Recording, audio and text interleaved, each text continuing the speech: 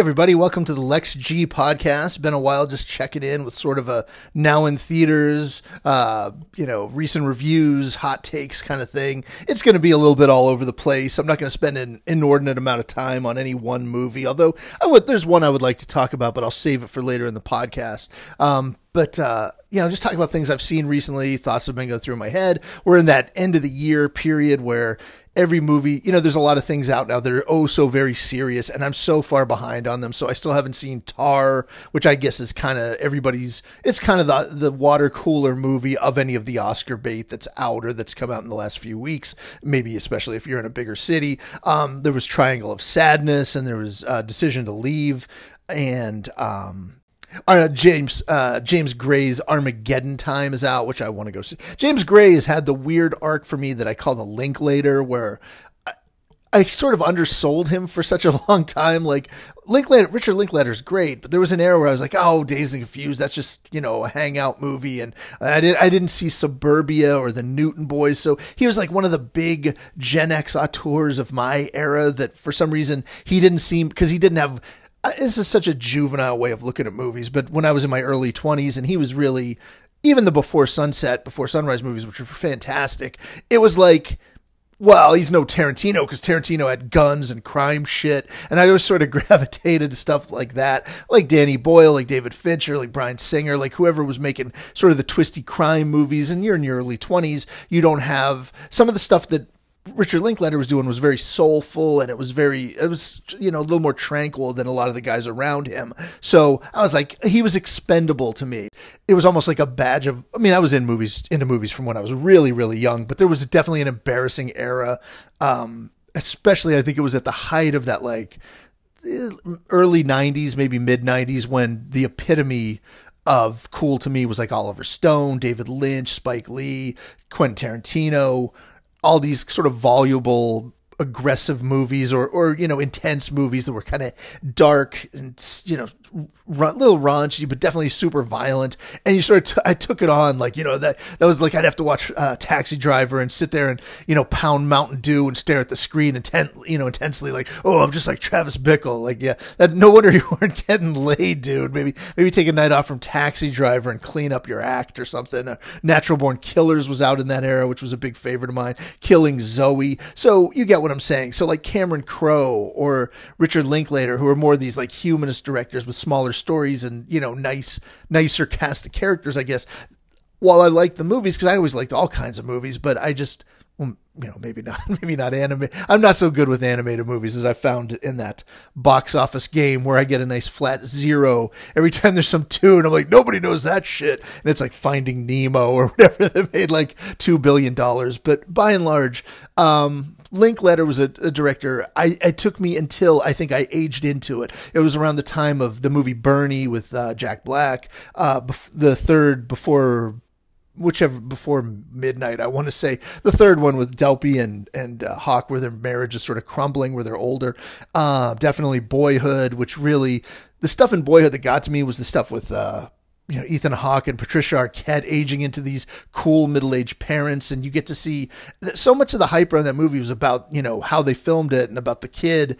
And I thought the really interesting stuff was watching the two actors who were my age into that and giving them grace notes and doing a story about like kind of suburban parents that maybe they're not the hippest, but the movie had no judgment about that, about aging, about selling out. Like there's little touches like Ethan Hawke getting his minivan, or he remarries and the wife is sort of like she's a little more spiritual, or she's sort of maybe a conservative Christian type of some sort. And the movie isn't particularly judgmental about that. It just shows these things as like a matter of fact thing. And I think if you're like 23 and watch that movie, you're not really getting what's really great about it is the stuff that hits you as you get old and you see these little small ways that you used to think you were the cool rocker dude or the guy with the cool muscle car. And you've just become this, just going along to get along, just doing the right thing by your family or by your kid. And the overwhelming, that movie to me was just sort of crushing, but in a way that I would never want to watch it again.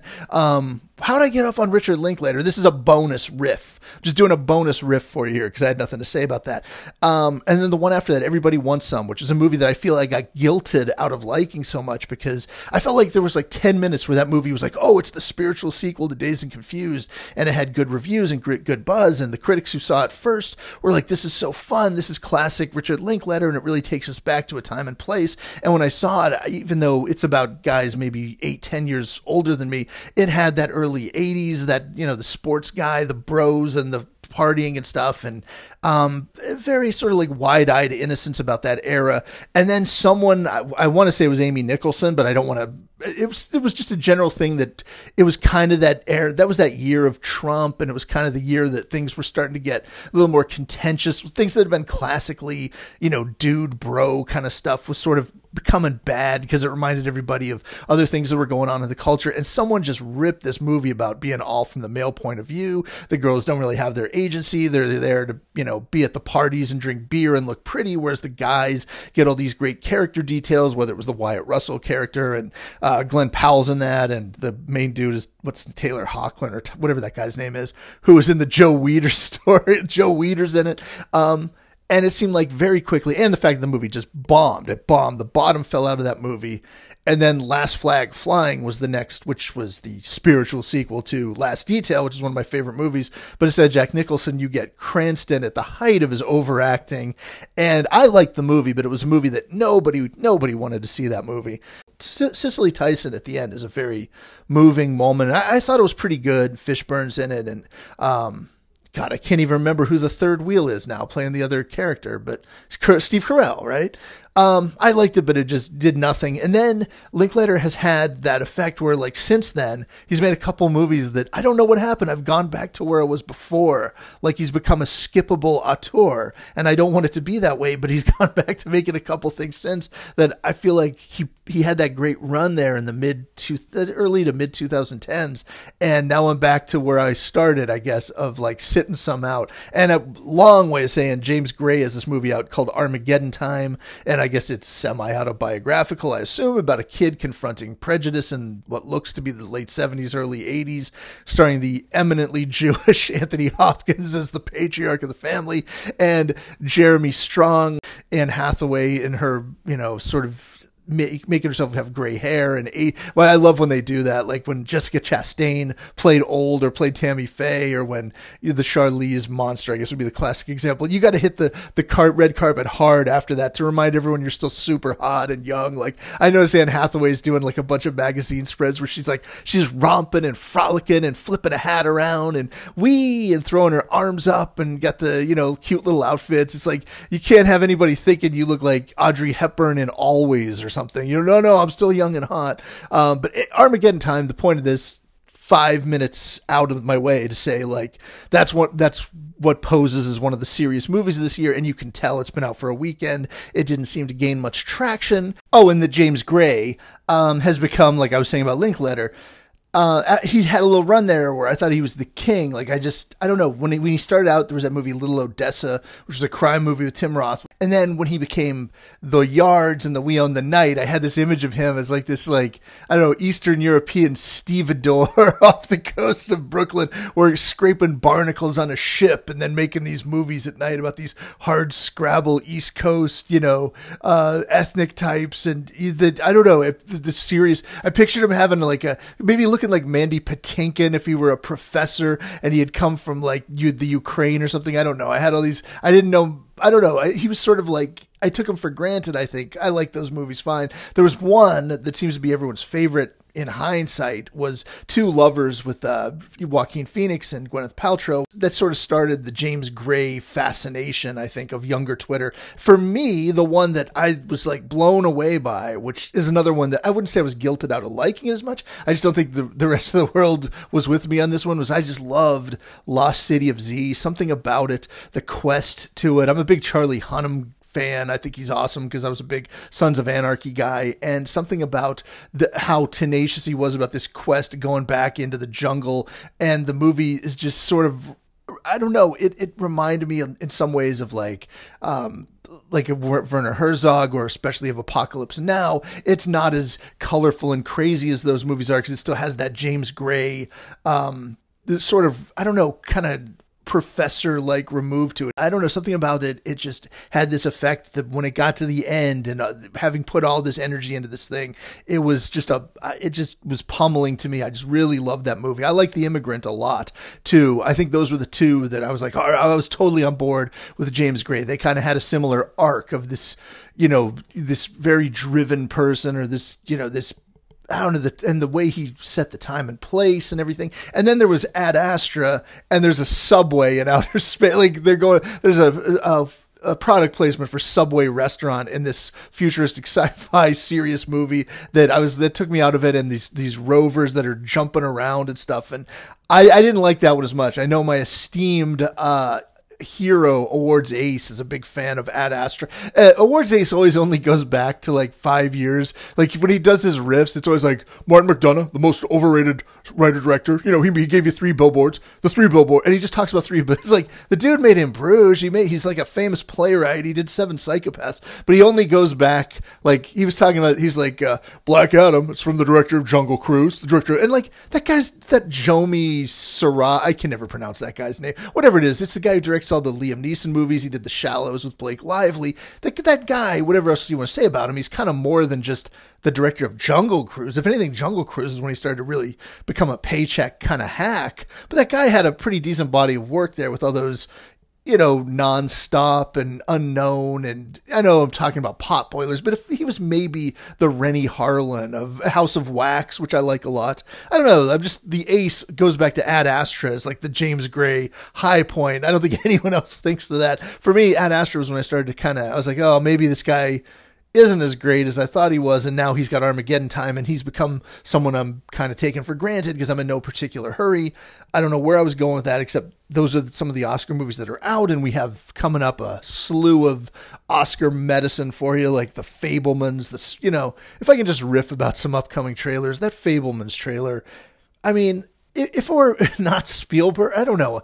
I don't think I like movies about people becoming a filmmaker, movies about filmmaking. I think we've seen so much of that. And I guess the idea is, we'll be enraptured to hear Spielberg tell us about how he became Spielberg. And there's this part in the trailer where he's bequeathed the 8mm camera with these hushed intonations. And it's like, oh, it reminds me of, I already did this riff on Twitter, but I had this bad idea one time. There should be a movie called Mayflower. It would be Ridley Scott's Mayflower. And it would be in the mode of like 1492 and Robin Hood and Kingdom of Heaven, that certain super brown Ridley Scott movie that's like the period. There's always a guy in like a flowing trench coat with long hair, and Michael Wincott would be in it, and there'd be a lot of scenes in bazaars with people pouring tea into a steaming bowl and shit like that, with like, the Ridley Scott haze of like brown versus blue purple, and there'd be like a Hans Zimmer score or something, and we'd see the Mayflower arriving on, the ship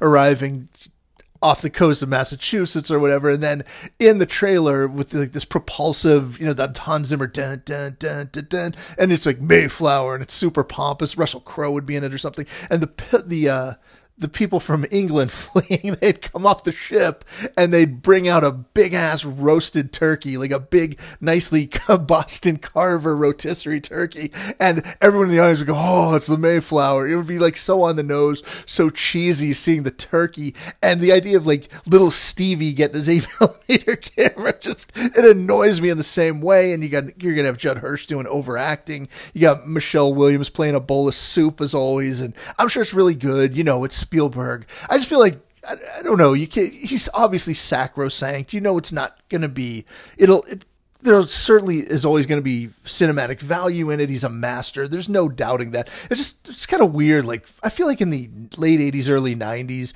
maybe it had to do with the Spielberg who was making Always and Hook and stuff like that. There was sort of like when I was going to school for film, it was a little bit like Scorsese was the cool guy and Spielberg was the generic guy. Like if you were generic, you like Spielberg. And now it's become like some of the like the mean film Twitter aesthetic types who like super serious movie, cahiers du cinema types just revere Spielberg. And I always thought he was like the dude that like Godard made fun of and that he was uncool to like, but now it's become like uncool to say anything bad about Spielberg, which who would? He's like the Suge Knight of movie making. You're never going to cross him or say anything bad about his movies. But the idea, it just is pure. I'm sorry. It's like, it looks like treacle to me. And if I never see another movie where they have the kid sitting in the front row with his eyes all alight as the projector glow is behind him, as he's transported by the magic of cinema, an image is familiar to us from like, it's cinema paradiso. And we've seen so many variations of that. The special little guy, we had it last year with Belfast,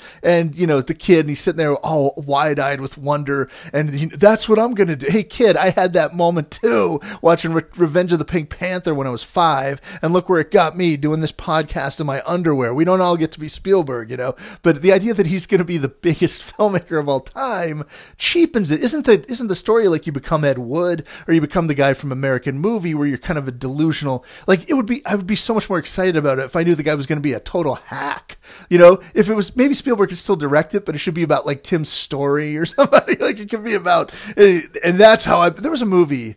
It's a terrible movie, and it was with Renee Zellweger, and she has 2 boys, and she takes them to Hollywood, and she's a hard-working single mom. I want to say she's a waitress or something. She has 2 kids and 2 young boys, and they have various travails, and it's all about what a special mom Renee. Did I say Reese Witherspoon? I meant Renee Zellweger.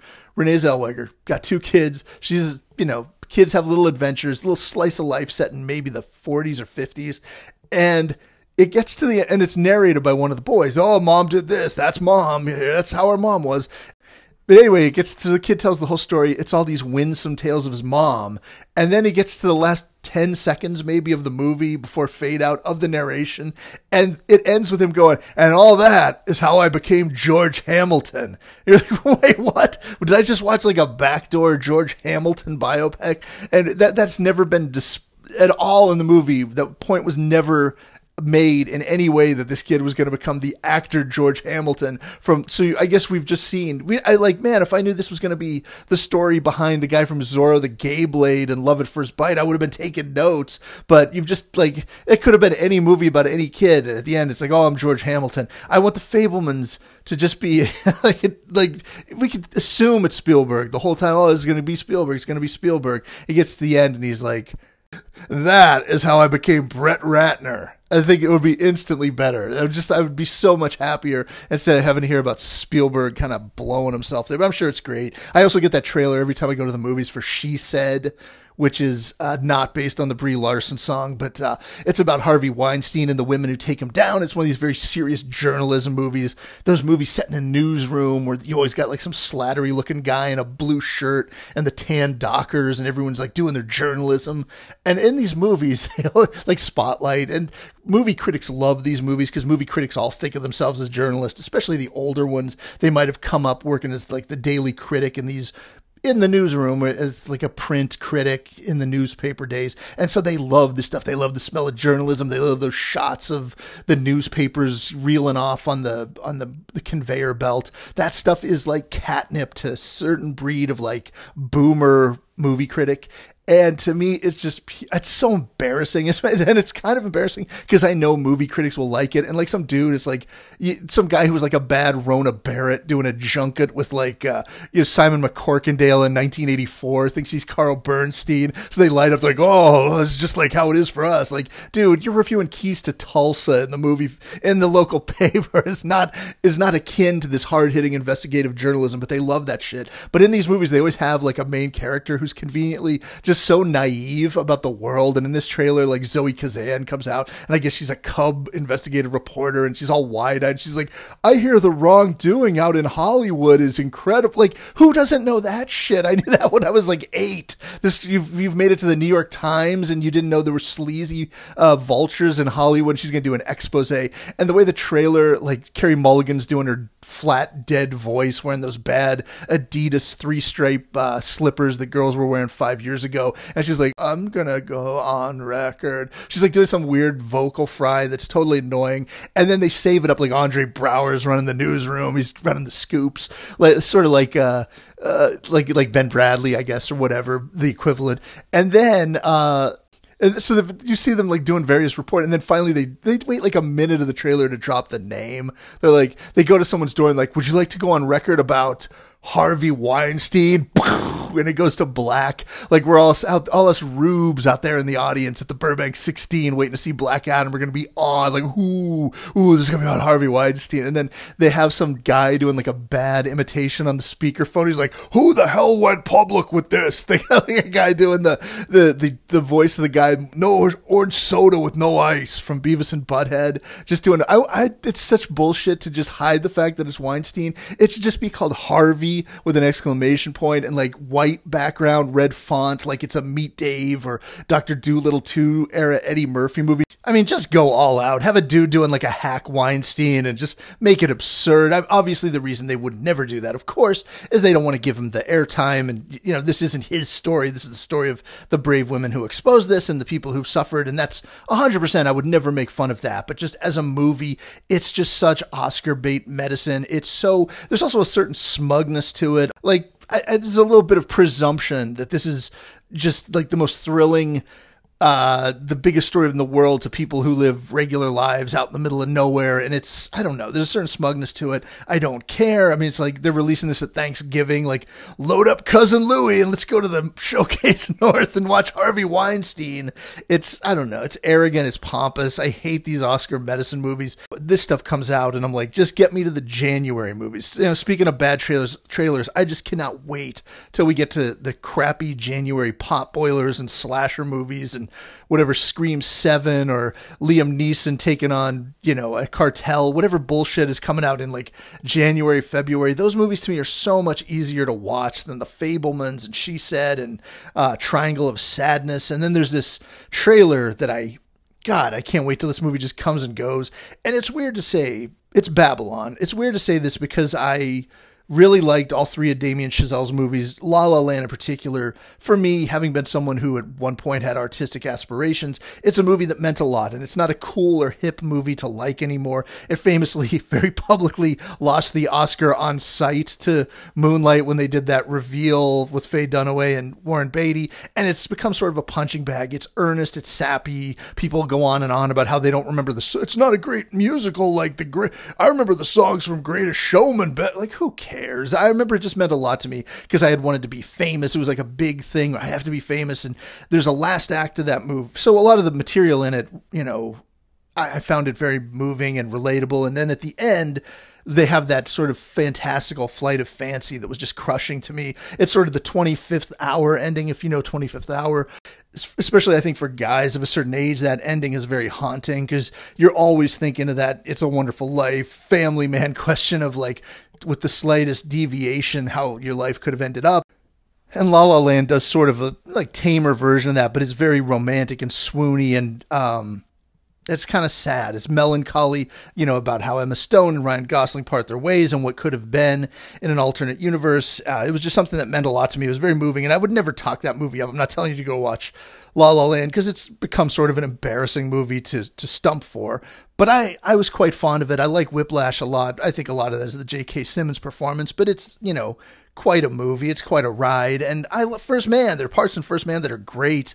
It's a little colder than his first two movies, but man, there's that part with the launch at daybreak, like in the first thing in the morning when it's still dark. And the rocket's going to take off and they're suited up, and the way that music is blaring, it's, even though you know how the story is going to go, it's really captivating filmmaking, especially once they're out in space. There's a part where Gosling and what's his name, Lucas Haas, are kind of past the point of no return, and they're making their approach to Mars, and the music that they crank up and the approach to it and that rickety ship is kind of one of the great moments, I think, of the last 5 years. It was something I was just spellbound by. I went to see that movie twice just to see that part a second time, which I very rarely do.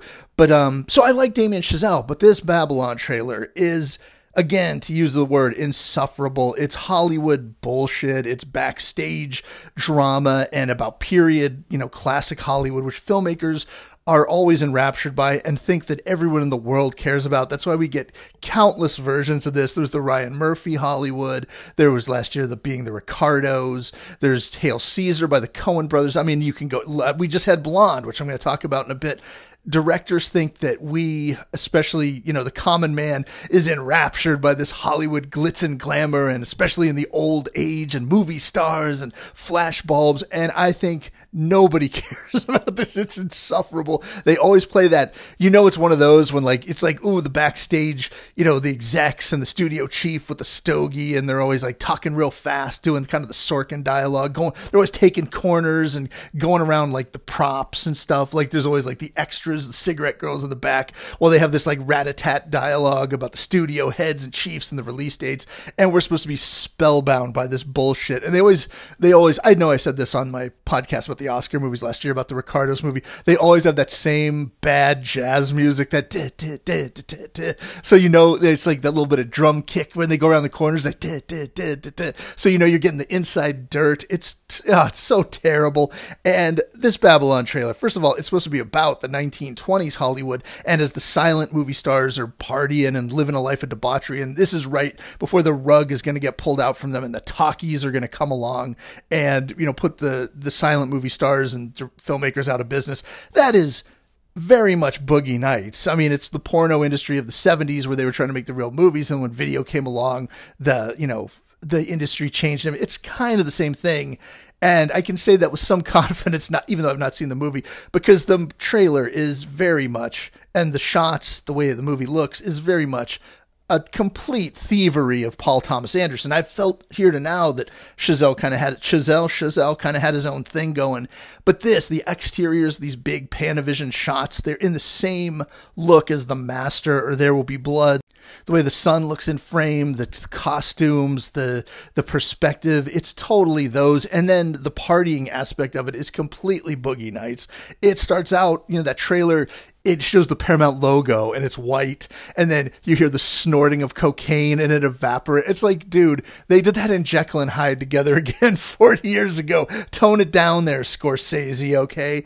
And then we have Margot Robbie in that trailer. She's all jittery and her hair's all crazy, and she's doing that Edith Bunker accent. Now, I love Margot Robbie. I'm a huge fan. I think she's the most beautiful movie star going now. I find her captivating. I couldn't wait to see Amsterdam just to see her, which I'm going to talk about in this if I ever get to the actual movies. But somehow when she's playing Americans, she seems to think she has to do this, basically the Harley Quinn voice now at all times with that. I want all the people to party all the time, just doing this ridiculous, horrible, New York accent. And it's like, we get it. You're Australian. I'm sure this is an easier way into doing a convincing American accent, but it's getting a little tiresome now to have to hear this. Would you like a little more cocaine, Diego? It's just like one notch away from the Dice voice when he used to do, do you have pastrami or roast beef? It's the same voice. But she's doing coke with this guy who's the main guy in the movie. Is this Latino guy playing, I presume, like a Valentino type silent movie star. We've never seen this guy in any. I don't know how you make the jump from never being in a movie to being the biggest, the star of a movie with Brad Pitt and Margot Robbie. So naturally I watch that and I'm furious at the guy as if I were in the running or something, but it just annoys me when someone cuts the line like that. And the rest of this trailer is just debauchery, and it's so annoying. It's like, she's like, who wants to see me wrestle a snake? And Pitt's like, hell yeah. And Pitt's in there with a greasy stash, and that he's in Inglourious. I think Pitt is great. He's usually such a relaxing, chill presence, such a Gen X icon. The guy's 65 years old, and you still see him, he's still Mr. 1995 slacker guy with the wispy goatee who'd be on his way to the Radiohead show. Never mind that he's the age that James Cagney was in Ragtime, but he's our permanent Gen X embodiment, I guess, and he's so chill and everything. And usually even a movie as bad as Bullet Train, a movie that I found kind of strident and annoying, he kind of gets you through it because he's so likable and he's got that charm. He's always got the dip in. To be Pitt, you always got to have the dip. He's always got like a dip of Copenhagen, or it looks like, I don't even know if the guy chews, but he has that permanent chew look in his lower lip, and he's like chill with the voice. Don't condescend to me, man. He's doing that with the lower lip. He's Pitt, man. But sometimes he is off his game and smug and smarmy, kind of in the Ocean's movies to some degree, but especially, I think many people will agree. Well, many people will disagree with me on this. I like Inglourious Basterds a lot. I think he's kind of the false note in there. I think all the stuff with Landa, with Christoph Waltz, with Melanie Laurent, Diane Kruger, what's his name, the guy from Rush, that dude, you know who I mean, the German guy, Daniel Bruhl. They're all great. Pitt is kind of hamming it up in like bad movie star mode in a way that to me is a little, I don't know. If I remember, like, that was always I've gotten over. I've had 13 years to get over it, but I remember like Bastards was like, oh, it's going to be his Dirty Dozen. It's going to be his war movie with the all-star cast. And then you got like BJ Novak and Eli Roth. To me, it was such a come down from like Pulp Fiction, where like every person in the cast of Pulp Fiction was like some great actor or someone who's just huge to Gen Xers, like Willis was in there, or Stoltz, or everyone at every corner of that movie was somebody really awesome. And then Inglourious Basterds, to get like the guy from The Office was kind of a letdown. And what's his name? The kid from Freaks and Geeks. I don't know, that the Pitt parts of that movie were never my favorite part of Bastards. And he's in sort of smug mode there. And in this, he looks so pleased with himself just to be clocking in. And there's this part on this balcony that's in the trailer that just dies every time I see it. Like, never gets a laugh. He does this little like scat song. He's pumping up the Latino guy with this little speech about Hollywood and what Hollywood means to him. And when he came to Hollywood, they didn't like actors and dogs, but he showed him how it was done. And he's this big, smooth, put together guy. And then they cut back and he does this little dance in his underwear and goes cut, and then falls over the balcony like he's the chick from Octopussy, and it bombs every time. I hope this movie has better scenes than that. But in this movie, Damien Chazelle is a sheen thief. He's a sheen thief. He stole PTA's sheen. He's doing his shtick. He's doing his act. I hear it's 3 hours and 10 minutes. And another thing, I just thought of some more shit that annoys me about Damien Chazelle is he annoyed me on one of those Hollywood Reporter roundtables. Do you know what those are? At like Oscar time, every year they have a roundtable hosted by 1 or 2 interviewers from the trade Hollywood Reporter, and they have likely nominees or people who had hot button movies throughout that year to talk about their movies, their Oscar chances, their life, whatever.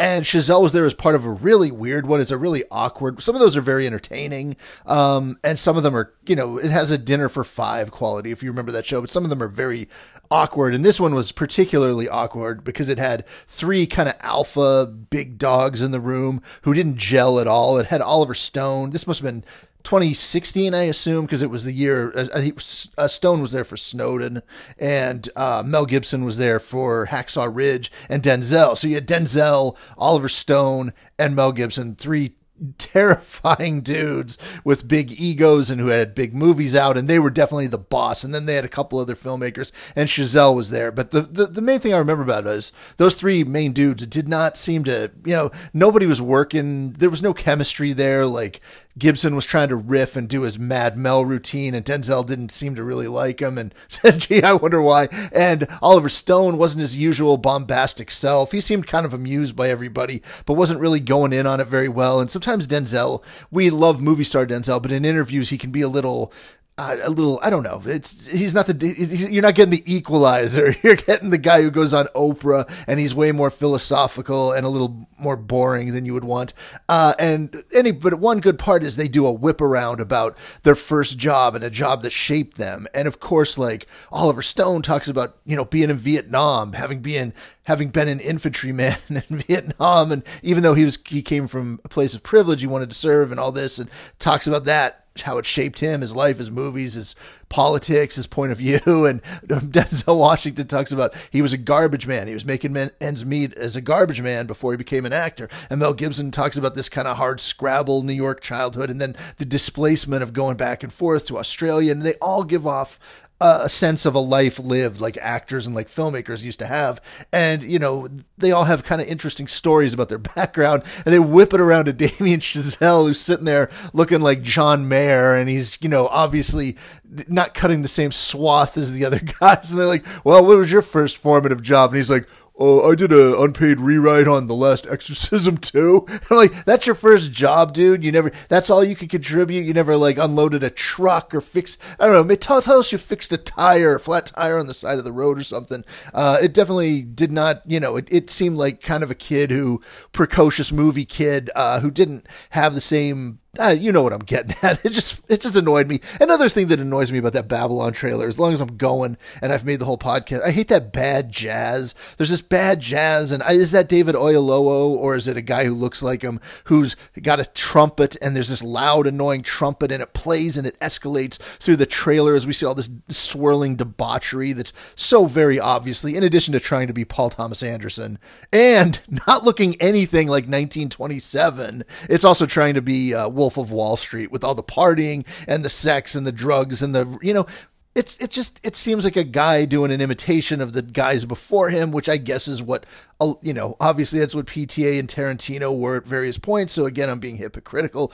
not to like it from this dude. But yeah, and it also, like, I can't seize on this enough that it doesn't look like 1927. Like, I know in our heads, we think that in 1927, everyone went around and it looked like an old-timey movie and everyone was in black and white and looked like FDR or Clara Bow or something. And it was in, like, grainy, like your life, you'd go to the kitchen to make tea or something and it would be all black and white and scratchy and your voice would be like, hey, I'm going to go make some tea. I'm going to go over to the kitchen. Yeah. And everyone, it was like an old-timey movie. So everyone's life, you just sounded like Osgood Perkins. I get that wasn't how it went, but it would have adhered to the fashions and the sensibilities and the vocal cadence of the time, not Margot Robbie gacked out doing this cokehead patter and they're in the club, and the club has like lens flares and it looks like they're in Studio 54 when it's 1927 and she's wearing like a low cut gown like she's a model in 1979, but it didn't look like that. It's ridiculous.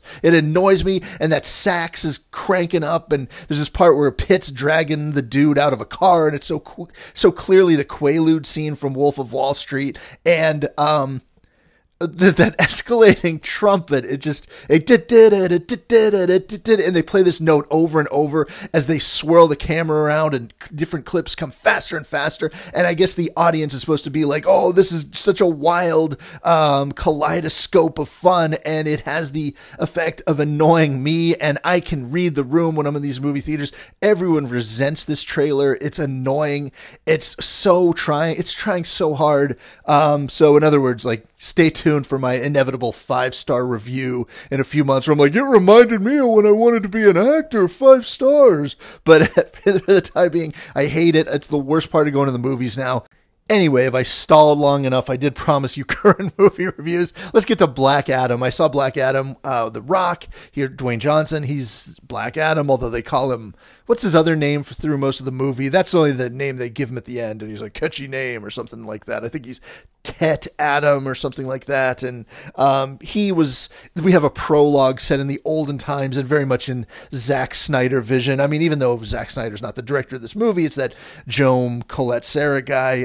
The Zack Snyder influence is always over the DC movies, which I've come to terms with the fact that I think I might just like the DC ones better, even though I'll acknowledge, like, Marvel movies are, at least they have that baseline competence. They have always like the best actors. There's, they're off an assembly line, but they seem to make people happy. I'm not really a Marvel hater. I'm just not a huge comic book movie guy. When I was a kid, I'm always like, I like comic book movies. I love Superman too. That's always like my go-to, wrong again, Zod. Luther, you poisonous snake. Like the part where he cooks the souffle in the TV version with his X-ray vision. I love Superman too, and I love that fight in Midtown Manhattan or Midtown Metropolis. And as a kid, I remember thinking that was so state of the art and so huge. And man, they must have gone into like Times Square for real with hundreds of cameras and had all the extras and shot it live on the mean streets of New York. And when you watch it now, it's so clearly backlot and the Marlboro truck and throwing Zod into the Coke sign. And I love all the bad Richard Lester comedy in that sequence where it's like, the guy with the ice cream, the wind blows, the one guy, and he's like, whoa, whoa, whoa, whoa. Superman didn't even do nothing. It's my favorite scene in that movie. I thought of that part because Black Adam is that scene for like an hour and a half. So much of this movie, it's a superhero movie. The Rock is this hero character from olden BC times he challenges the king for this crown made of this rare mineral, and this crown has superpowers, as they always do in comic book movies. He gets imprisoned, and then in modern times, in this where his kingdom used to be is now this modern Middle Eastern city, he gets dug up somehow, and a bad guy who's like a really bad ripoff of Art Malik in True Lies. Like, this has a fairly whack villain. He wants this crown that's going to give him all these powers to restore order to his kingdom or to his city, which is now run by some like shady, some oppressive government agency patrols the city and everything. He wants to have all these unlimited powers, and Black Adam's got to team up with Hawkman and his crew of the Justice League or the Justice Society or Justice Academy or whatever. You guys know this shit way better than me. You should be reviewing this. And this kid Noah Centineo was there. Some girl whose hair turns into Spumoni. Pierce Brosnan is there I like Pierce Brosnan in it. He brings some gravitas. There is a plot point that there's going to be a decision at the end of the movie, or someone's fate at the end of the movie, that is telegraphed like Western Union. It's like Colonel Mortimer banging out that telegraph, and for a few dollars more, it doesn't hit it as hard as we see this thing coming. But nonetheless, Brosnan brings like some serious, he brings his charisma, and he's just so suave and entertaining. The Rock is in pretty good form here, although what I'm getting at about that Superman 2 thing is once they start the fighting and Hawkman shows up and Noah, whatever his name is, can turn into this big giant guy, and then he shrinks back down. I'm sorry. I apologize. I think I sort of zoned out on both the explanation of the kids and the girl's superpower and Brosnan's helmet, because it's delivered via like an 8-second Skype cameo by Henry Winkler. And I think I was just taken aback. Was that Henry Winkler? And then I forgot about it. And then yesterday I was at work. I was just going through a normal work day, and I was like, did I hallucinate Henry Winkler being in the Black Adam movie? He comes on and tells some backstory, and I think he's related to the kid somehow. And that Noah Centineo kid, I think he might be popular with young girls. He was on Disney, and he was in probably one of those Netflix teen movies or something. But he's very much a cross between junior Mark Ruffalo and a bad Eric Estrada. I don't know if we're stuck with this kid in movies, but he and the rest of the Justice Society or whatever they are, they team up grudgingly with The Rock to fight the bad guy. And then from that point, they have what seems to be the same sustained fight in the same locale for almost the entire movie. And it's broad daylight in these copper skies, and everyone can float the comfortable way, which I call it when the superheroes like Magneto in some of the later X-Men movies, or Wonder Woman and the Superman with Brandon Routh, where they just kind of stand floating, or they kind of move around sort of standing erect, instead of like the traditional Superman laying down on your stomach flight position with the arms out. They could just these guys just kind of casually cruise around with their arms down at their side, floating around, and they just hover above the city, occasionally dropping like some SWAT guy, day player, and they just bicker up in the skies while they float, and they just keep floating and keep fighting and having the same CGI glop fight, superhero fight with their powers. And the one Hawkman obviously has the Hawk wings, which reminds you of a lot of Falcon from Falcon and the Winter Soldier. He's played by Aldous Hodge. He's pretty good in the movies. He's doing everyone's doing their job. It looks like these things are supposed to look. It just was strange to me. Like, you didn't want to mix it up. You've got a great world of fantasy and superheroes that can do everything, and you just hover in a Middle Eastern city, one of those great cities where everyone in all the tenements, all the apartments all around, everyone has their satellite dish and lots of wires, like you're in Peter Berg's The Kingdom, and that kind of city, and they just hover and fight. And then at one point they have to drop the Rock off somewhere. So they take whatever the flying vessel is, and they drop him off in this, frozen water river. So I was like, oh, a new scene finally, an hour and a half into the movie. And then they fly back and keep having the same fight above the same place. It's just like, mix it up a little bit, but it was okay for what it is. I actually didn't zone out too bad in this. I think DC they have that Snyder influence, and they have the leaden story points of like kind of like bad Michael Bay sometimes. There's just something meat-headed about DC that, as clunky as it is, I sort of recognize it more than that streamlined, genial, we're all in this, let's get the gang together, collectivist, Marvel good time, so it just Marvel just always kind of feels like TV. These always have that bad. I don't know why Warner Brothers decided these all needed to look like Kingsford briquette sheen. It's like half copper, half nickel, and then half soapy black gauze. All of them, it's inherited from the Snyder aesthetic. From even at the beginning of this prologue set in the olden times, they kick some guy off of a mountain, and it looks exactly like the famous kick that Gerard Butler does in 300. And people have the white chalk on their face, and it's lit exactly like that. It's like half the scenes have that burnished copper glow, and then half of them have that and some of them have that grungy black Batman haze. I don't know. That's just the DC aesthetic. I don't know why you wouldn't go with your comic book movies. I don't know why you want to look that inky and dark, but that's what they've gone with. It was fine. I mean, it doesn't stick. You come out and you're like, shrug, good enough, whatever. It was okay. It was fine. I saw Amsterdam, one of the big bombs of the year. Although I don't even know how you quantify it. Obviously, it cost a fortune. It's got every working actor in the world in it, much to the chagrin of film Twitter, because David O. Russell is one of those directors that, I mean, maybe for good reason, but to some degree, I'm like, you guys have known about this. I guess a lot of it is, coming home to roost, all these bad behavior stories that for older people, we've at least, I don't know, to me, it's like, can I get that angry about shit that I heard about 10 years ago, 20 years ago, 30 years ago? But we live in a perpetual cycle of like young people on Twitter discovering things and being outraged. Oh my God, did you hear about this? And I'm like, yeah, it happened like when I was 3, but they're fired up about it now, and it snowballs. And, I'm not defending David O. Russell. It's just like, he's been known to be a jerk for 25 years, but now it's reached the point where we're canceling people like this who were regarded as like film geniuses 10, 15 years ago. I'm not saying that Russell's thing was weird because he had those kind of quirky little comedy movies in the 90s. He had Spanking the Monkey.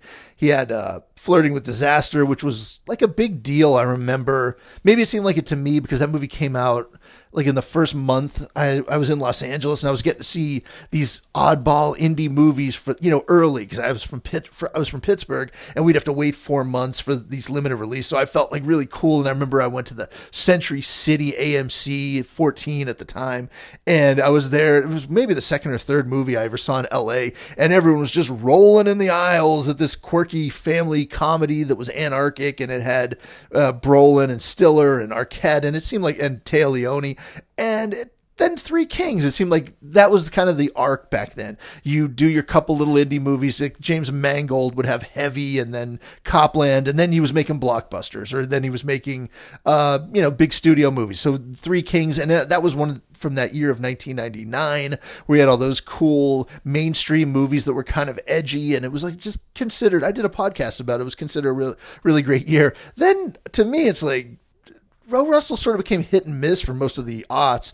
And then he had I Heart Huckabees, but then in like the early 2010s, he had that run where every year, maybe 2 years, he was like a guarantee. This guy was in the Oscar race, and somehow it was like he had become this elder statesman off like 2 quirky screwball comedies, maybe 3, and Three Kings. And then suddenly it was like he had The Fighter, and he had the Silver Linings Playbook, and Joy was American Hustle was in there too. And he seemed like a big deal. And it was, you'd get to the end of the year, it was like, oh, the David O. Russell movie's coming. And, somewhere in there was that video of him yelling at Lily Tomlin. There was a report he groped his niece, and he just seemed like kind of an unsavory asshole. And we've reached that point again where not just the cancel, I'm not going to do the usual cancel chat, but among film people, I think the young people, there's been one after another. It's been like, go get him, man. Like some of the guys from that era, just generally there seems to be sort of a push.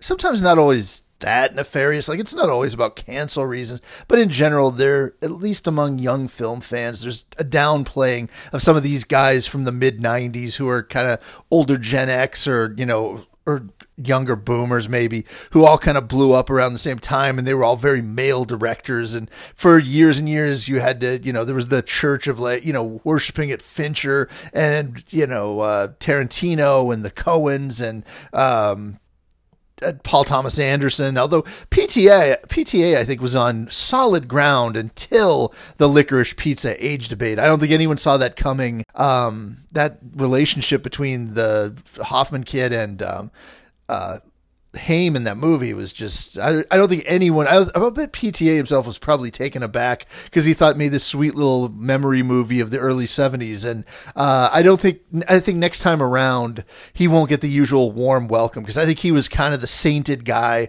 among film Twitter, especially The Master, and then very much so after Phantom Thread, which I think is a movie for young film aesthetic film snob types. Like in that movie, they found a movie that was kind of as autistic as some of their tastes are. Like this idea of Vicky Krieps, and she's this queen who's keeping DDL in his place. And they kind of thought that was like maybe a sort of a riff on what Paul Thomas Anderson's relationship with Maya Rudolph, another sainted queen, was like in his real life, as this sort of doting, good solid guy who, used to be the party animal from Boogie Nights and the Fiona Apple dating guy. And now he was everything about Phantom Thread is so in their wheelhouse. I don't know why I'm going off on this, but my point being, I think he's probably the next one. Tarantino's their white whale to get rid of. And even when there's no nefarious behavior or activity, there's just an interest in kind of maybe giving a shot to some new voices.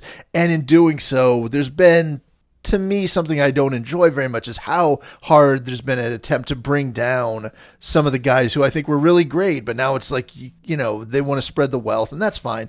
None of that has anything to do with Amsterdam itself, just that I think there was something in the air. This movie would have bombed regardless. Like, anybody, the Russo brothers or someone could have directed this, it would still bomb. But it is, it's big scale. It's got this cast of hundreds. You knew from the trailer that they didn't know what to make of it, because you have all these ostensible movie stars, but as you can probably tell from how many of them there are in it, there's a lot of smaller parts, and people kind of drift in and out famously. Like, and this has already been spoiled all over Twitter, but Taylor Swift is prominently featured in the trailers, and she's not in the movie for very long, if you get my drift. And that was one of the reasons that, to tie it back together, they were saying people like Taylor Swift or Rami Malek or whoever, who have been progressive about other things, or they're a certain type of celebrity, for them to turn around and work with a director known for sort of bad behavior. And that was one of the reasons they were coming at this movie. None of that has anything to do with the quality of the movie, which just the predisposition to hate it by everybody. I didn't think it was that bad. I'm not a David O. Russell hater, but I think he's run his course with people, as I was saying, but it's kind of in a way, it's weird because it's kind of his frenetic screwball thing, except it's not really that funny, and it's really kind of overplotted for a plot that ultimately isn't that complicated. It's, John David Washington, Margot Robbie, and Christian Bale being more so the lead in this. They're three inseparable friends who met overseas during World War I, and they've come back for various reasons back to New York, and there's this crime. Their old general, or their old military commander from overseas, has been killed, and Taylor Swift's the daughter of that guy, and they want to investigate what happened, and there's this conspiracy involving nefarious figures, and Robert De Niro shows up at a certain point as a general that they need to co-opt to help them solve this crime. It's long. It's like 2 hours and 15 minutes, and it feels like it's like 5 hours. You just can't believe how long you're sitting there, which I guess is never a good sign. But that said, I love big dumb cameos. I just want big cameos. That's like, I'm so easily entertained in celebrity, and celebrities come out and I'm like, oh look, it's Anya Taylor-Joy, it's Zoe Saldana, and everyone kind of comes into this movie and does a few minutes worth of business, and then mostly you're left with Christian Bale mugging like a jackass. Like he is at a full 11 in this with the stupid faces. He's got a glass eye that keeps popping out. So, and it's shot by Chivo, our old buddy Chivo, the Mexican cinematographer guy of the Iñárritu type movies, who does that fisheye lens kind of thing. And here he's adapted a golden sheen, which isn't really that, when they do those period movies, it always has to be beige and gold and brown. Like most David O. Russell movies are fairly gray, and I used to think there was an era where I thought David O. Russell's the next Scorsese, and not in terms of the thematics or the kind of movies. I just thought that he was trying to ape a certain Scorsese look from Color of Money and Goodfellas, a certain shark skin pool hall aesthetic with like slightly smoky rooms and grays and that shark skin color, kind of a Levinson look too. I thought that was his aesthetic he was going for through most of his career, not counting like Three Kings, which is very bleach bypassed and very grady and has a very particular look that was in at that time, especially after Private Ryan. There were all those movies where they punched up the grain and oversaturated or desaturated depending on the scene. It had that very particular turn of the millennium look to it. But by and large, I think David O. Russell is kind of a gray and blue director, and this is just butterscotch haze. And so Chivo is shooting it with that lens. So you have Christian Bale's big stupid face looking like John Glover with like a bulimic John Glover sticking his face in the camera doing mugging faces. He's kind of in love with Zoe Saldana, but he's got this buzzkill wife played by Andrea Riseborough, and Robbie seems to have some sort of, since she's come back from the war, she has some sort of illness that may or not be foisted upon her by her possibly nefarious family. Anya Taylor-Joy's in there squaring off with Robbie, which was a delight. Like, this was a movie I was so excited about just because it has like 3 or 4 of my favorite hot babes in it. And I am one of the only idiots in the world as a guy. Not many guys do this. Like, guys don't go to the movies. Let's be honest. Guys don't go to the movies because the girl is pretty. Like, you get the dudes together, historically it was like, oh, go see some cop movie or go see some Marvel movie now, or, oh, get the bros together and go see Texas Chainsaw Massacre. It wasn't like dudes historically, oh, I gotta go see The Eye because it has Jessica Alba, that's the kind of dumb shit I do. It's like, I had like a Brittany Murphy phase when R.I.P. when she was around, she was doing these terrible rom-coms like Little Black Book, and I was like, I have to see it to Christina Ricci or whoever, and I would have to go see their terrible middling domestic dramas and bad rom-coms just because the girls were so hot, and I'm so obsessed with like celebrities and actresses and pretty girls from movies and TV, and it's like, I don't know, no other dude is like, hey, let's get the bros together and go see Margot Robbie because she looks good in a movie. But I will go, every frame of that Margot Robbie is in a movie, I have to go see it, or Anya Taylor-Joy. Taylor Swift is in this too, and I don't know, I'm telling that story, I'm realizing it makes me sound like I'm Vincent D'Onofrio in The Cell or something, like latching myself up to the chains to consume their essence or something by consuming every media image of them. But it's some weird thing that I don't know. I can't explain it, but I get hyped when there's like a bunch of really hot actresses who are in a movie that I like, that I have a big crush on, and I have to go see it. So the idea that they're all in one place here, Zoe Saldana's in it too. She's very pretty in this. She's actually comes out more charming than some of the other, well, Taylor Swift is very fleeting in this. You've seen the thing on Twitter. She gets run over by a car like 8 minutes in. It's not much. This is way too twisty for something that the ultimate conspiracy was so obvious, and I assumed there'd be something, like some other level to it, but no. But as a fan of mugging and celebrity walkthroughs and frenetic bullshit and over caffeinated director doing too much, despite the fact that it feels 900 hours long and isn't good, I'm still glad I saw it. I wouldn't recommend it to anybody else, but it had something about its sensibility was on my wavelength. Mike Myers is in it, and I always like seeing him because I feel like he doesn't have a very big part, but he comes through with Michael Shannon a couple times, and I just really enjoy it. He was someone who kind of meant a lot. Like, he was, I loved SNL and comedy, and right around the time, Wayne's World, that was so formative when I was a teenager, and him and Dana Carvey. And then when he started doing the Goldmember movies, he started getting that, ego comedian, when the comic guy starts having a big ego, and you could just imagine him dressed on set as Guru Pitka throwing his weight around. And there seemed like there was a great era where he lost the room, and I don't even know if that's gone away because he has some Netflix show that's god awful where he's like playing all the characters. It's sort of a sci-fi. It's called the you can look it up, something Pentaverate or something like that, and it's fairly awful. But when he gets a chance to kind of kick ass, like when he's in Inglourious Bastards, and he comes through and he does great, it's like I'm so happy to see him. I wish he would do more stuff or do something a little better, but that was a treat. I liked all the actors. I don't know, maybe I am 100 years old because when there's movie stars and familiar faces going through like it's a bad Hal Needham movie, like I'm just in my glory watching shit like that. I saw Smile, which was fine. I think that was pretty good. The main thing about Smile, it's a horror movie. You see this creepy smile and you commit suicide, and that passes it on to the next person who gets haunted for like 7 days. They're living in this fear of they see things and see nefarious things coming for them. They finally commit suicide. They have to do it in front of somebody, and it's very much It Follows. It's very much The Ring. I thought it was well done. I was with it all the way through until the very end where I thought it just got a little long in the tooth. It didn't need to be 2 full hours. And there's a last act that reminded me, the actress, Sosie Bacon, who's the daughter of Kira Sedgwick and Kevin Bacon. She kind of looks more like Kevin, but kind of acts more like Kira Sedgwick. She's fantastic in the movie. And I'm usually like, I can't stand nepotism cases. It's like, oh, you're Kevin Bacon's daughter. It must have been hard for you to break through. And to jump the line, to use a term I used earlier, she's starring in a Paramount movie as her first big. It's like, man, that must be nice. But she's very good, and her performance is affecting.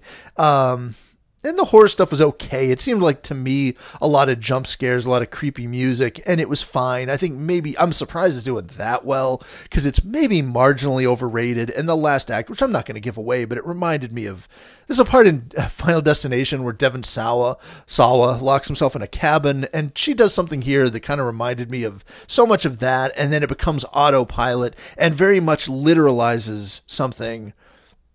All these new fancy horror movies, it's always, it's about trauma. It's about trauma. Here they literally have characters going, this is about my trauma, which I thought was way too on the nose, but it was nice. It was Paramount. It was clear sheen. It got the job done. There's a part with a cat that was very earlier this year, there was the Firestarter remake, which isn't very good.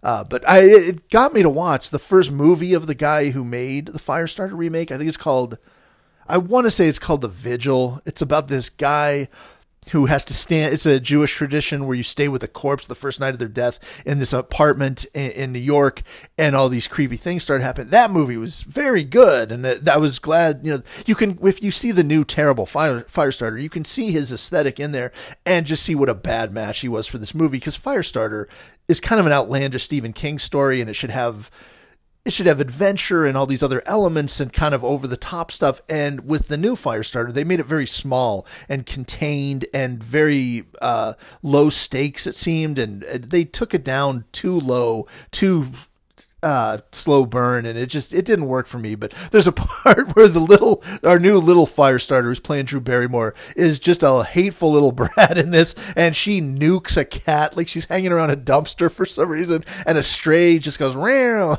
and she just zaps that thing like Zod and incinerates it. And it was one of the best bad laughs I had at a movie this year. And there's a bit in Smile that reminded me of that cat's fate. It's neck and neck for Cat of the Year between Smile. And after the cat reveal in this, the main actress, takes a big tumble into a glass table that it had me rolling. So all the horror and all the spooky shit and all the trauma, I'm just going to remember her falling through that table like a dumbass. I would give Smile a mild thumbs up. I guess the moment's kind of passed now that Halloween's over, but it was fun, I would say. Banshees of Inisherin, I think it's Inisherin. I liked this quite a bit, but it was not what I thought it was going to be. I thought it was going to be very In Bruges-like and be very rollicking and ball-busting. And these two great actors, Brendan Gleeson and Colin Farrell, who are so fun together and have so much chemistry and charisma, both of them.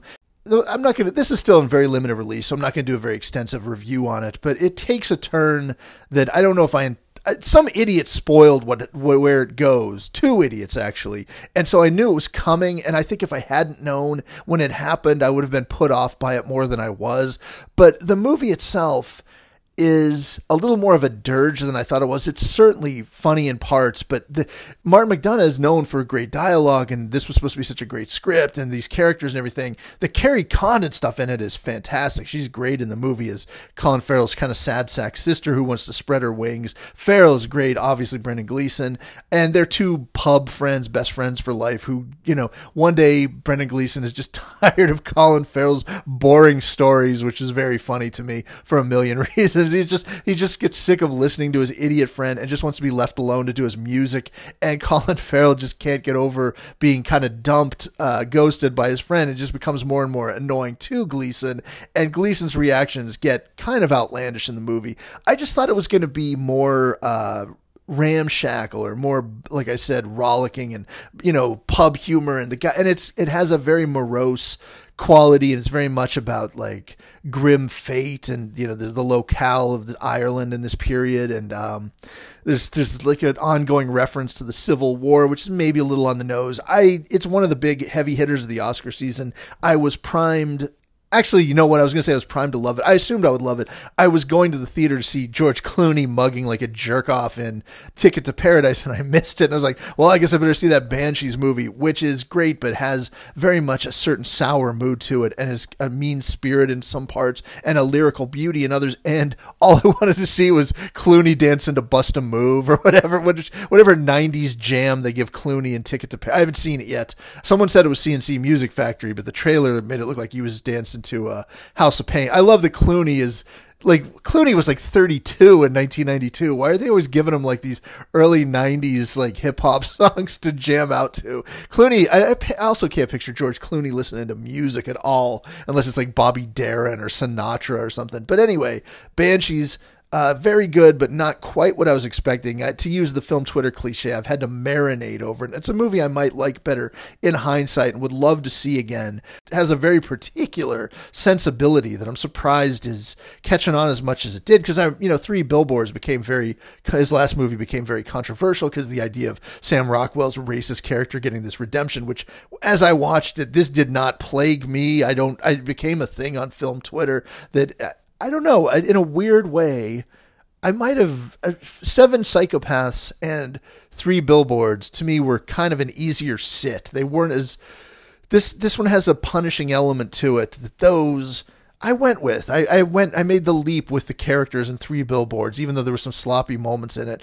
It very much wouldn't be popular to say I liked it better than Banshees, but I'm haunted by the idea that I might have. I don't know. I never thought Three Billboards deserved that big, horrible backlash it got. Maybe that's, and in Bruges, while very funny, that's been I haven't seen that since it came out, so I would have to revisit it. I know sometimes people talk about it in these glowing, hallowed terms, like it's like one of their all-time favorites, and I remember it being very fun, and those two guys being great, but it's maybe that sensibility, maybe something's off with me that I'm thinking his two bombs are just as good as the ones that everyone loves, because there's two there in the middle that everyone seemed to hate that I was kind of okay with. Lastly, I kind of did want to talk about Blonde, the Andrew Dominik movie. I know it's a movie that's completely dead in the water now. It came on Netflix, like 6-8 weeks ago. It had a very small theatrical release, which I would have loved to have gone to. I saw it on streaming, but I would have loved to have seen this in a theater, because you have Ana de Armas, who's a glamorous movie star. It says Blonde. You got Marilyn Monroe there, and who goes? It's for streaming, but they did because they want to have Oscar chances, which are they can kiss that goodbye. But they put it in some theaters, and when Netflix puts a movie like this out, it generally is in art houses and small theaters, and this played pretty much exclusively at those kind of theaters. In LA, it would be like the Lemley chain, and if you know those art house theaters, or if they have them in your city, it's a lot of senior citizens, and I can't even imagine how this thing played, because I'm sure a lot of old timers and seniors went, it's a nice little Marilyn Monroe biopic, hoping to hear, diamonds are a girl's best friend or whatever, and they'd be like snapping their fingers along, seeing a nice little biopic about their favorite glamorous movie star of their youth, and instead you get this pummeling David Lynchian torture movie that's about the degradation and the humiliation that this very fictionalized version of Marilyn Monroe endured, and it's grim, and it's a movie that wants a lot of people, a lot of blowhards, and especially on Twitter and, feminist-minded people, they were very squeamish about what was going to be in this movie, and it was basically get this movie, and the idiot director of it, Andrew Dominik, who's very good. He's a good director, but he definitely did not do himself any favors. Every interview, he kind of gave the worst possible answer you could give in this climate, in this culture. He was just constantly stepping in it. And there was an idea of a very censorious, if that's even a word, push to kind of just bury this movie. Don't see this movie. Don't talk about it. And who could be a worse person to talk about this punishing non-biopic of Marilyn Monroe but me? Because, it's based, by the way, not to give all credit or blame to Andrew Dominik. It is based on a novel by Joyce Carol Oates about Marilyn, this fictionalized Marilyn Monroe. And right there, out of the gate, there's two things that you can't trust me as an authority on. I'm not a big Marilyn Monroe connoisseur. Marilyn Monroe, she's nice, but she was no Shannon Elizabeth in American Pie, and Joyce Carol Oates, the extent of my, I'm not that dumb. I have an English literature minor, and when I went to Pitt, we had to read that short story by Joyce Carol Oates that later became sort of the impetus for the movie Smooth Talk with Treat Williams, Laura Dern, and it's called Where Are You Going, Where Have You Been, I think, and it's about this very menacing older boy or young man who's kind of a rebel, like a badass and a scary dude, and a much younger girl, a teenage girl who's, kind of having to run afoul of this dude who's just sort of skulking, and whether she's going to get in the car with him or not. And I remember we had to read this, and it's a classic piece of fiction. And I read it at Pitt, and I had this the teacher was like a TA who was like the cool guy with sort of a punk, not a punk look, but kind of alternative. This was like the early 90s, and all the girls in the class had a crush on the dude. He's like, we're going to read a little Joyce Carol Oates. We had to go discuss it with Teach at the Beehive. There's this place. Why would you know what that is? There was this coffee house in Pittsburgh, down where the Pitt campus was in the 90s. And it was where you would go to see the cool indie movies. Like you would go see Twin Peaks, Fire Walk with Me. Like they had a coffee house, and then there was a movie theater in there. And there was, when I was in college, it was Twin Peaks was out. I eventually saw Train Spotting there, Bad Lieutenant, Reservoir Dogs, a lot of movies like that. And they would have like the late night showings of The Wall or Blade Runner. But you'd go for the coffee shop end of it. Why am I telling you this? I just like to riff boring stories. Like if you were in college in the early 90s at the height of that alternative era, and like you wanted to go to a coffee house in a beret and a cigarette holder and discuss communist politics or Joyce Carol Oates, you would go to the Beehive. And I had to meet him. He's like, hey man, you dig what I'm putting out with this Joyce Carol Oates? And I'm like, my big contribution, having read this, and I was such a dumb 20-year-old or whatever I was like, yeah man, when I read it, I pictured the main dude as Buddy Repperton. He's like, what's that, man? And I'm like, he's Buddy Repperton, from Christine. So this great piece of fiction I've always associated. I just had to bring it down to my dumbass level at 20 years old and tell him. And I ended up talking to the guy about who Buddy Repperton was, and the dude probably thought I was a serial killer. And so that's the extent of my Joyce Carol Oates, other than sort of being mystified that she's still around and tweeting at her age, which seems like an awful idea. Anyway, this is not really Marilyn Monroe. It's this sort of fantastical or fictionalized version. I mean, she's playing Marilyn Monroe, except, she does have a Cuban accent, which you can't, it's kind of hard to block that out. You kind of do after a certain point, but I'm never entirely convinced that I'm not watching Ana de Armas. But the idea was, and also, just to get serious for 1 second before, it's like, this is such a hard movie to talk about if you're me, because you want to be like the Twitter obnoxious LexG and be like, hey man, Ana de Armas is getting the Lexi for best high beams in a movie. And then you have to navigate that and talk about the incredible seriousness and off-putting nature of this movie. You can't do the act, right? You can't be like, what do you do? Keep the set like the meat locker from The Exorcist, God, I got to edit that part out before I get canceled. But it's very serious. It's very depressing. It's a dirge. It's very long. Andrew Dominik he's from Down Under. He's one of the original kings of no comedy from Australia. Maybe like the last 10, 15, 20 years, we've had that slew of guys like David Michaud, who did The Rover, is kind of one. John Hillcoat is like maybe the preeminent example of this dutifully masculine Australia, New Zealand, Down Under, grubby, masculine intensity. He'd made that movie, The Proposition, not Dominic, but John Hillcoat I always think of The Proposition as kind of the ultimate example of this, that like dutiful masculine code of honor, where you got to watch the movie like nailing a spike into your testicles while you pound a birch beer or something. And Dominic, though, is one of the more, I would say is one of the artier of this crew. He did the assassination of Jesse James by the coward Robert Ford, which is great movie. I think it's like one of the near masterpieces of that great year 2007. And in that movie, and somewhat in Killing Them Softly, he has sort of a fascination with being an outsider, taking on these American myths, whether it's Jesse James or here Marilyn Monroe, but also the genres themselves, very much Jesse James movie is sort of a revisionist Western where, our badass outlaw Jesse James is, the movie's just a ticking clock watching this creepy dude played by Casey Affleck, just getting more obsessed with him. And then in Killing Them Softly, he's sort of deconstructing the American crime movie, the underworld movie.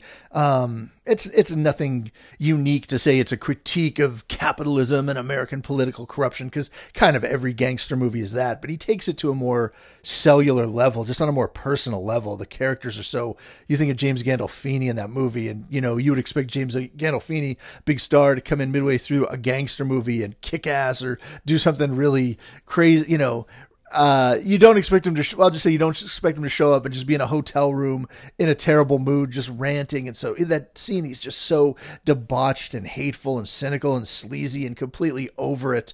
And he turned, in that movie, Dominic turns a lot of the expectations on their head. You go back to his first movie, which was Chopper with Eric Bana. It was his movie from Down Under that kind of put Eric Bana on the map. And it's one of those steamroller performances by Bana where he's this, very bad guy, this over the top villain who's just so electric and comes into every scene at an 11, and the movie sort of dares you to hang in with this guy. It reminded me a lot, it predates, but it's similar if you've seen the Nicholas Winding Refn movie Bronson with Tom Hardy. It's that same kind of thing, like a super magnetic actor just, doing major league overacting at a fever pitch and creating this like horrible character who's nonetheless so electric that the movie gets to play on, why we're so attracted to these like outlaw type characters. And in Blonde here, I just talked about his three major narrative movies before this. They were all very masculine movies. They were breaking down male archetypes, in the case of Jesse James, a legendary, iconic, American mythic figure. In this, he has the mythic figure of Marilyn Monroe to deal with, although the movie, Marilyn Monroe here is hardly even a protagonist. She's just a victim for 2 hours, 40 minutes or whatever it is, just shy of 3 hours. And the movie is very punishing and very unrelenting. There are very few happy moments, even like the triumphant moments you would expect, like a scene on the set of one of her classic movies, like a Some Like It Hot. Well, there'll be a little recreation of that, and then it immediately, when they call cut, she's back to calling in Toby Huss as her personal doctor to kind of like shoot her back up to numb the pain, and she's screaming at people and having tantrums, and nothing in this movie is happy. It's an assault basically from the beginning, and you can't help but think of David Lynch and wonder why David Lynch kind of skates on this historically, because he very much has that obsession with these stories of women, especially sometimes in the case of like Mulholland Drive or Inland Empire, about show business and exploitation of women. And there's a larger theme going through pretty much most of his movies about violence towards women, going back to like Blue Velvet and, especially Twin Peaks, both Fire Walk with Me and The Return. I always kind of had that question, like when Twin Peaks The Return was on, there were people on Twitter every week that were like, I can't believe such a thing of beauty and magnificence is in my world. I can't believe this great work of beauty is here to like get us through this horrible time. And it's such a great show, but I would think like, how's he getting a pass on the fact that the whole show is like there's so much abuse and violence enacted towards women. I was like, this was a thing of beauty that's getting you through the world where like half the show is a woman getting beaten up. It was a very harsh show, I thought. And it seemed like strange that he sort of got a pass on that, or it didn't seem like that was the element that people dwell on. And I think historically Lynch, it might, with Twin Peaks The Return, it might have just been that thing got in just under the wire. I think a year later when we were in a different climate, and even the little things like he's casting himself opposite these hot babes, like David Lynch casting himself with Monica Bellucci, and it's tongue in cheek because he's seen as like a kindly and goofy old man. If like Michael Bay did that, it would not be taken as well. I think Lynch just on an extracurricular level, outside of the text of the films themselves, he gets a pass because he has this persona. He's cultivated this persona as this daffy, crackpot, middle American, wacky guy who does the weather reports, and you can picture him getting his sundae or his milkshake at Bob's Big Boy, pounding his 80 cups of coffee and his cigs with his wacky magician hair and shades and his suit. And, I saw him at Inland Empire. It was one of the few movies I went to the AFI Fest in LA. It's like some film festival, and I saw it early, and he showed up after the movie, and that movie is just an assault for 3 hours. A lot of people were, when you go to that kind of thing, not everybody in there is a Lynch fanatic, so a lot of people were sort of, it was a grueling sit for a lot of people. And then after the movie's over, they bring him out for a Q&A, and, the art type people in the audience are, oh, it's David Lynch, and he had such a, people going nuts just to see him, and he was up there like he was like such a wise sage, and they're like, David, you want to explain the backstory of the Laura Dern and this and the mythology and the use of this and that? And he just goes, I like trees. And they're like, oh, you like trees? And the whole place is like clapping like seals, like, he likes trees. And like, you want to expand on that, David? Long pause. He goes, I like trees. And that's David Lynch. He's wacky. He's the glad hand. He's, our lovable goofball. So the elements in his movies where there's this dark, horrible undercurrent and this abuse and this, mistreatment of women and the corruption and the suburbia and the dark underside of our society and everything. We think of it as like, the movies have a built-in, also something that Blonde does not have. It has a built-in lightness. There's always the David Lynch, not just the crackpot persona that we know in real life, but his movies have that too. A certain aw shucks Midwestern earnestness. Some of the movies don't have it as much. Some of the movies are far more corrupt and so much darker, like Lost Highway, I would say, or Inland Empire. But in a lot of them, you still get the David Lynch who believes in corny American,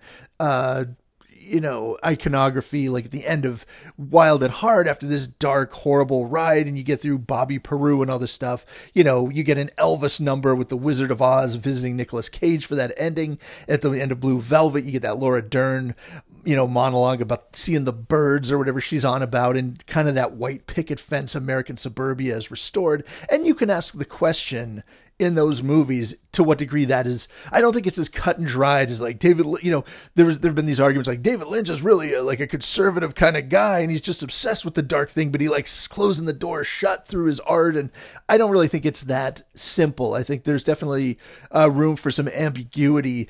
I mean, I'm going like 10 minutes about David Lynch here, probably because it's more fun to talk about David Lynch than this grueling movie. But there is that overlap. There is that Mulholland Drive and Inland Empire and Twin Peaks quality to the movie. But what David Lynch has, obviously, and he's a very singular artist, it's not fair to compare. I mean, Andrew Dominik, though, I would say is a great filmmaker in his own regard. And no matter how offensive a lot of the things in this movie, I don't really like throwing somebody's art out just because a lot of people on Twitter, got in a huff about it. But in a David Lynch movie, you would have those moments to get you through it, those moments of beauty and earnestness. And this movie is, every single scene in it is just, it's just, it gets exhausting. And when I was younger, maybe to take this full circle back to the beginning of the podcast, anything that was, grueling and nihilistic and so hateful and bombastic, I would be all aboard. And maybe with age, I've come to take into, as a dude who loves movies, you kind of my age,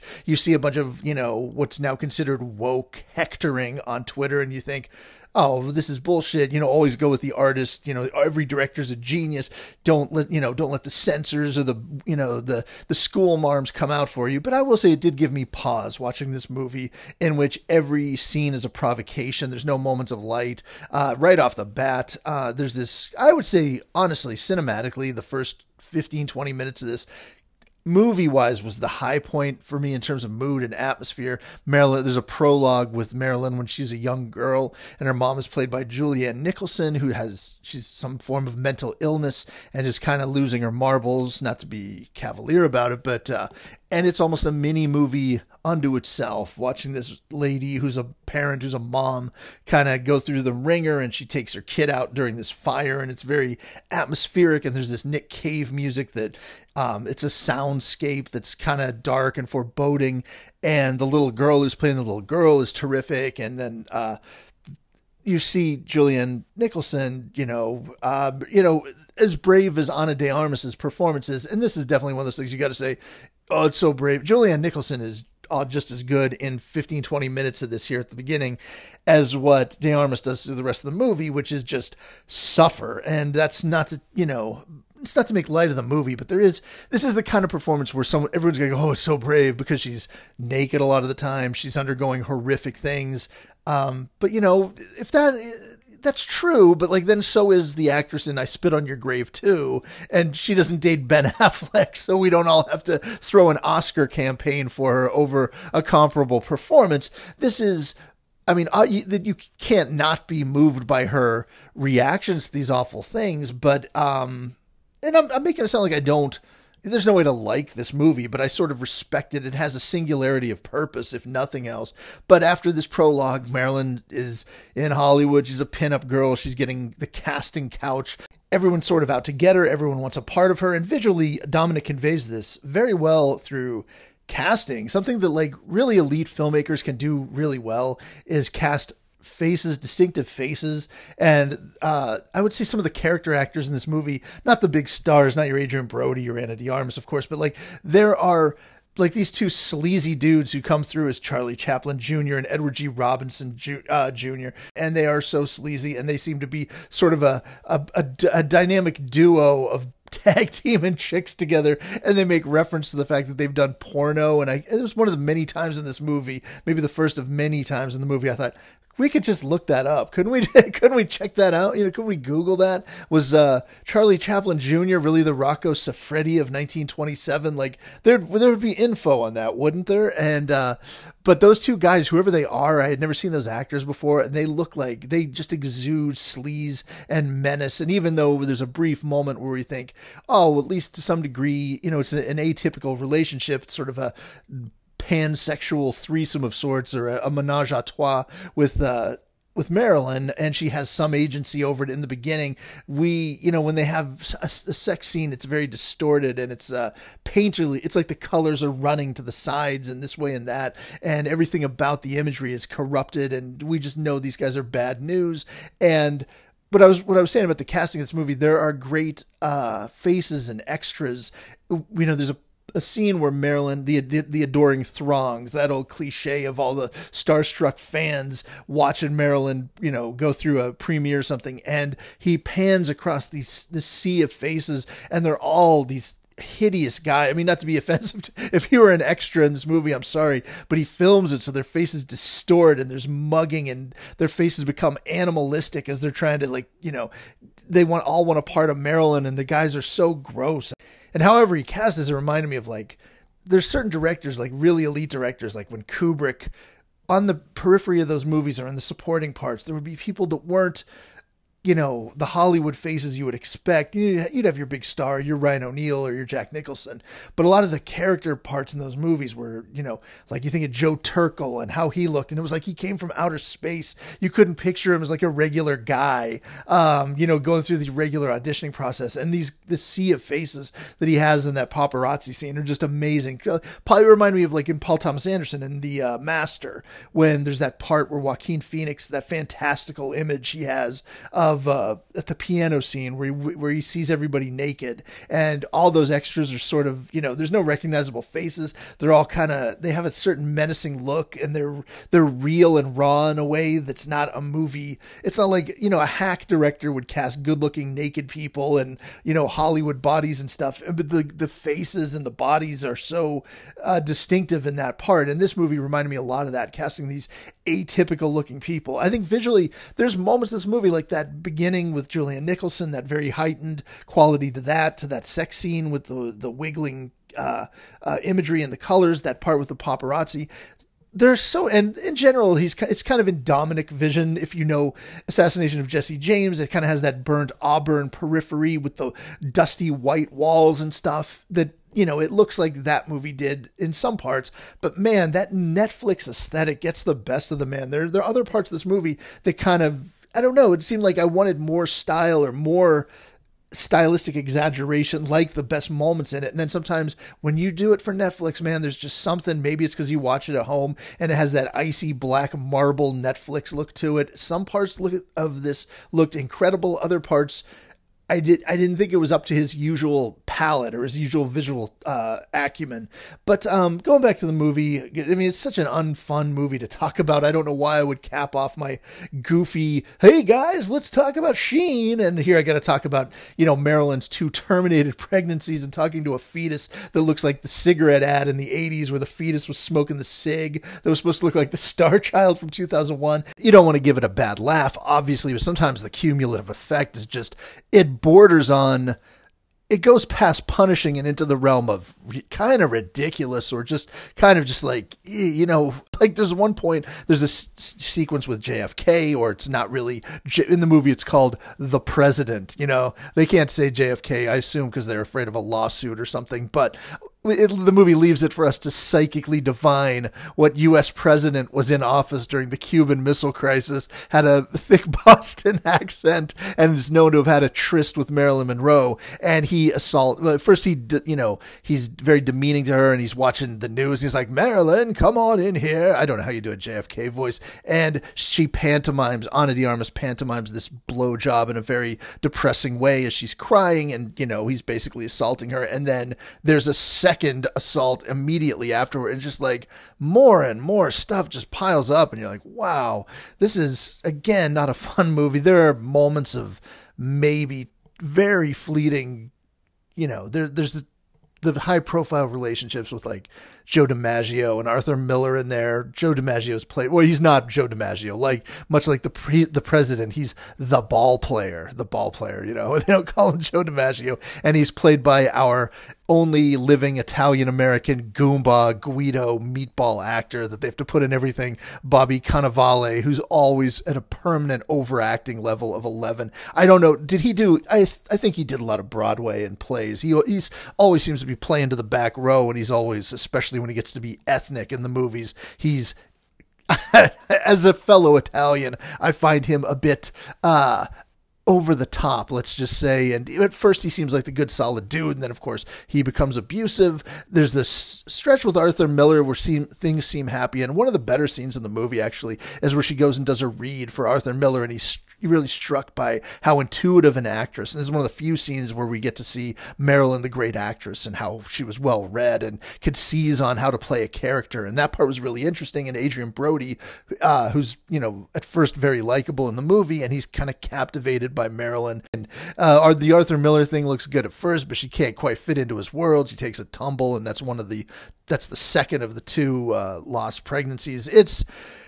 It gets to the end, and there's been a through line in the movie that Marilyn didn't have a father, and her mother, in her mentally ill state at the beginning, had kind of told her what may or may not have been a fiction, that her father was some man of some status in the Los Angeles area. So at various points in the movie, she tries to reconnect or track down her dad, and then at some point she starts receiving letters from her father, and at the end the movie pulls the rug out from under her that this was a very cruel prank that one of the assholes in the movie was doing to her. So even from the beyond, the guy who was doing it is still an asshole, and his buddy kind of just, I don't know, you look it up and this didn't really happen, so it's like, it kind of gave me pause. I don't know. And I used to be the guy, maybe to bring this full circle, as I'm just sort of droning on about Blonde and looking for a way to tie it together. I started out saying 30 years ago or whenever, I used to just like feverish, bombastic, aggressive movies. It was all about the filmmaking. I would think of like, my go-to example is like JFK by Oliver Stone. When that came out, I was 18, 19. I loved that movie so much. And when the op-eds and the talking heads would talk about that movie, these were like legitimate newsmen who had covered JFK, who had certainly more insight into this than I did as a rube in Pittsburgh who was in my first year of college. But I would be so mad, my blood would be boiling if they didn't love the movie. And maybe Tom Brokaw or some kind of guy who was around at the time would talk about Oliver Stone as this conspiracy crackpot, and this wasn't true, and the movie has to be discounted because this is bullshit. And I would just I'd be like, don't you get it? It's a 4-star movie, man. Roger Ebert gave it 4 stars, and I would be so mad that a person of the news or a person of politics wouldn't love the movie because I only could see movies. And I remember when Michael Mann did The Insider, and they interview, there's Mike Wallace as a character in the movie. It's played by Christopher Plummer, and the real Mike Wallace was mad about his portrayal in the movie, and he was mad that there's a scene where he sits around. He's like, oh yeah, that's what I do, sit around talking about my legacy with Burt Lowell Bergman or Don Hewitt or whoever, and he was mad about the movie, and I was like shaking my fist at the real Mike Wallace, that Mike Wallace wouldn't understand that the movie The Insider, by being directed by the director of Heat and Last of the Mohicans, is more important than anything you've done in your life, and you should just be worshiping the fact that they've included you in a Michael Mann movie. You've been touched by the gods. And so I had no reverence for actual history or the actual truth. It was all just about who was making the coolest, most bombastic, craziest, awesomest, most stylish movies. And maybe with age here, me not even knowing anything about the real Marilyn Monroe. I'm not, like I said, I'm not a fan. I'm not an aficionado.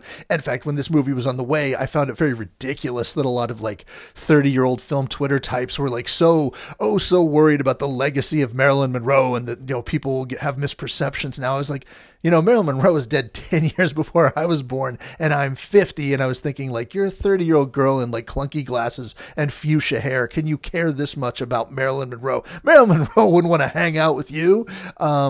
But now, having seen the movie, and I'm, as you can tell, even a month on, maybe I'm sort of ambivalent about it. Maybe it does something about it. I did find it disquieting that some of these elements didn't happen, or that you can use her as the jump off point for what's basically, as Mark Kermode called it, a horror movie. It's just, and that brings it back to the Lynch connection that I made, that it's, a lot like Twin Peaks, a lot like Mulholland Drive. I think that Dominic's worldview is much darker, actually, than David Lynch's. So that's what makes the movie kind of grinding. And it's weird to come out of this, at the end of this, to wrap it all up saying that, for a movie this provocative and this overheated and this, controversial and this hated, to come out where I even, going through it like this, I still don't know what my take is on it. But I guess I've been sort of wrestling with it and just wanted to get that out. I don't know why. Maybe I'll cut this whole thing out and just end with me goofing on She Said or something. On a lighter note, I'm going to say goodbye here, but there was a movie. If this is a bonus, I hope you enjoyed the podcast. Come back for the next one in 4 months. But here's an Easter egg of a movie you definitely don't care. If you didn't care about Blonde, you're definitely not going to care about Medieval with Ben Foster. This is an awful gladiator movie.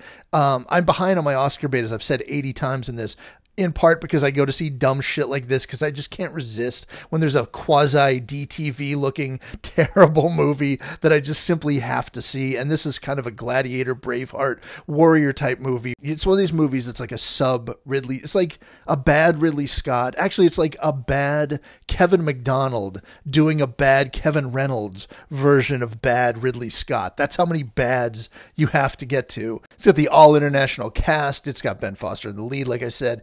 Michael Caine's in there, lending a touch of class. Matthew Good's in it, and of course, Carl Roden and Till Schweiger. It's like, you're watching some hack shit when they get Till Schweiger, or Thomas Kretschmann is, when you can't get Schweiger, you get Kretschmann. You get one of those two guys. And Ben Foster is playing Jan Žižka, who's apparently a Czech national hero who's known as one of the great warriors in military history. And none of that is evidenced in this movie at all, as he leads this crew of sort of like bumbling badasses. With it, the movie, it's one of those movies that opens, I am bored immediately.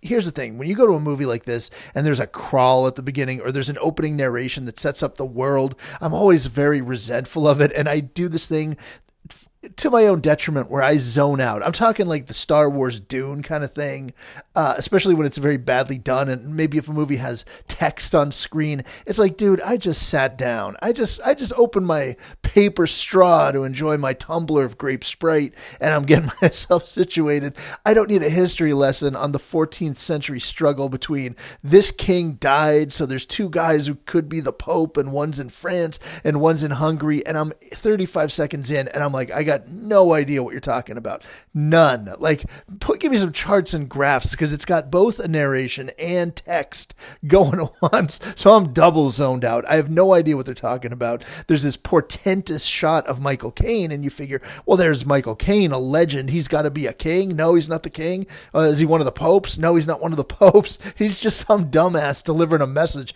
You got Michael Caine, and he's played a messenger, and they attack his carriage, and then they go to the...